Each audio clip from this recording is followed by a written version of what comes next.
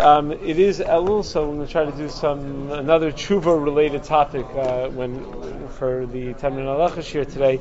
Came across the following shaila that I thought was very fascinating. It comes up every once in a while. Sometimes when people are young, when they're children, they have what's called youthful indiscretions. They do things that are forbidden and sometimes damaging to other people when they're children, and then they want to do tshuva for it when they get older. So you have a person who, as a child, shoplifted. He went into a store and he stole some things, took a pack of baseball cards or something, and he used to do it on a consistent basis. I know someone who this actually happened to, who actually used to go to Central Avenue with his friends every Friday as a 11-year-old, a 12-year-old, and he'd go into a store and he'd pocket a pack of baseball cards or something. It was mamash steal all the time.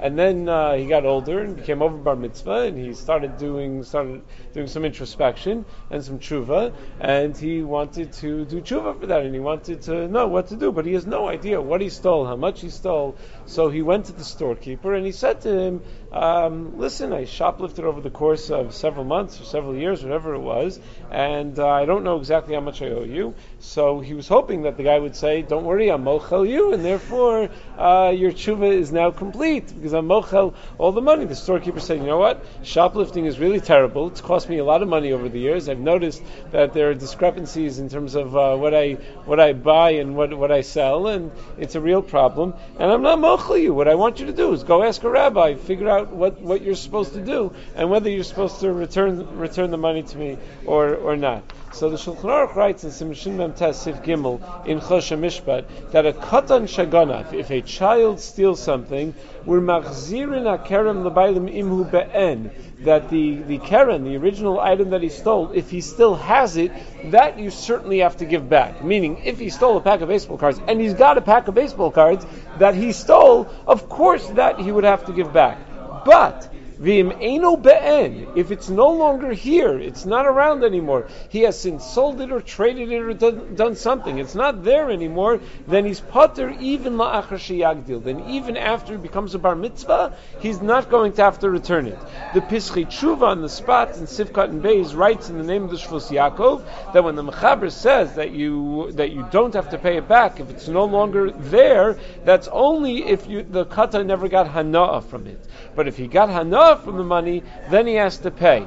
And the raya that he would have to pay if he got hana'ah is from another comment that the Shulchan Aruch has. The Mechaber writes in Simon Reish Lamed Hey, Sif Tezvav, that a katan that borrows money in order to buy food has to pay back. And from there we see that whenever a katan gets hana'ah from something, there are chiyuvim that he incurs. There are monetary chiyuvim that he has. So says the Pischei Tshuva, it would therefore turn out that if he stole something and he got hana'ah from it, even if it's not here anymore, he would have to pay back. And the Pischei Tshuva adds, the Shvus Yaakov adds, that even if he did damage when he was a katan, he would have to do tshuva. And Ben Adam L'Chavero, the way to do tshuva when you do something to somebody else is to be mefayes the person, to appease the person, to get mechila from the person, to see that the person is okay with it. And the way to do that very often is by paying the person. If you damaged him as a katan, you were a kid and you were playing baseball in your backyard and you hit a ball and it broke the guy's window and you ran the other way and pretended you never saw what happened or whatever,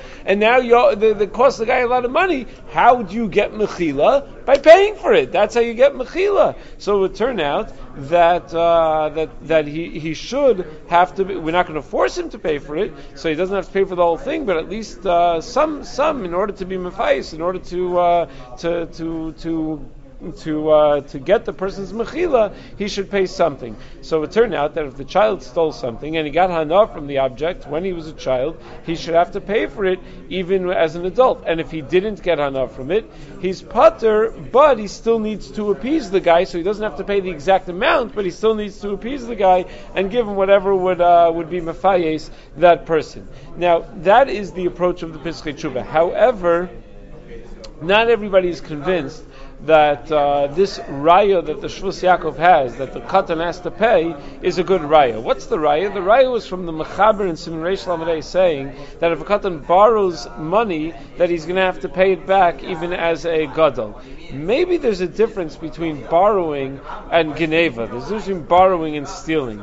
The Sma on the side of the Shulchan Aruch and Sivkat Mem Gimel over there writes that we're talking about where he borrowed before he reached Onas HaPu'utos, before he reached the age where he's able to engage in business transactions, and his sales and purchases are therefore not binding. But if he borrowed for the sake of buying food, he has to, the Chacham were misakein, that we treat him as if he's a child who's able to engage in business transactions, and therefore he would have to pay. But that has nothing to do with someone who stole, where it's a chiyuv of geneva only for someone who's already a bar mitzvah. A child maybe has no chiyuvim of geneva. The Erech Shai also shows that that the Mechaber would not require someone to pay in the case of stealing. So clearly, it would therefore turn out that if you don't hold like the Pischei Tshuva, now if the item is still be'en, you still actually have the item, so then you certainly have to return the item. But if you don't have the item, then the katan maybe would not have any requirements whatsoever. He wouldn't have to return the item.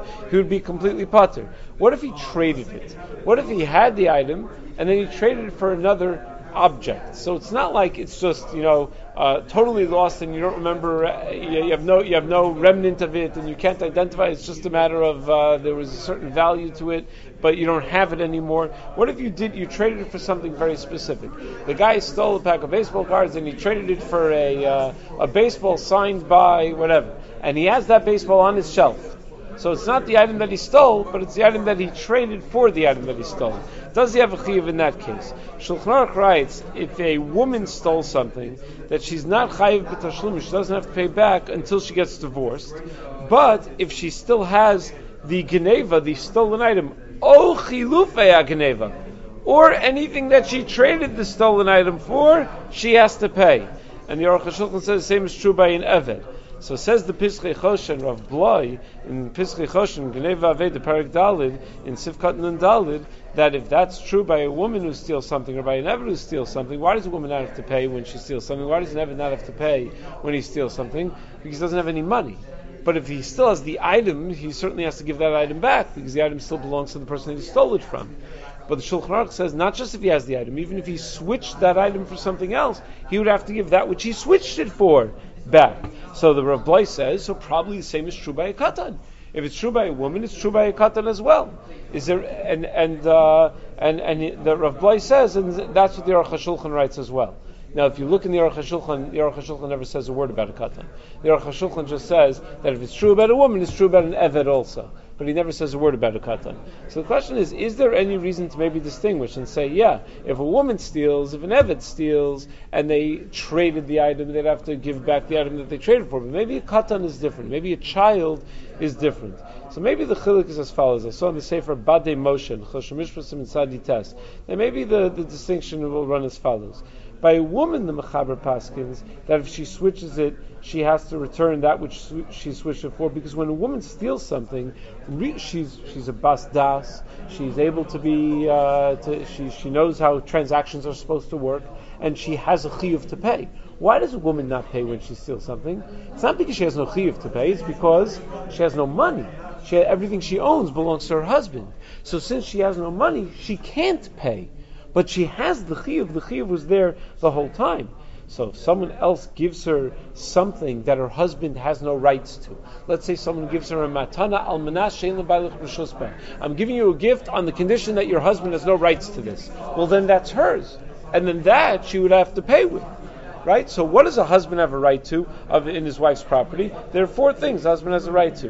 Maisi adeha, whatever work she does. Mitziasa, whatever she finds. Peroseha, whatever her fields produce. And Yerushasa, whatever she yarshins. But if somehow she could have something else that she gets in some other way, the husband has no rights to that, and that she would have to pay back. So one such example might be if she takes a stolen object and switches it for something. That might be something that the husband has no rights to, and therefore she'll have to pay it back. But why is it that a katan is not chayiv until a katan doesn't pay? Not because he doesn't have any money, not because whatever a katan acquires belongs to his father. It's for a much more fundamental reason. The katan doesn't have to pay because he's not chayiv in anything. He's a child, so there's no chiyuv to begin with.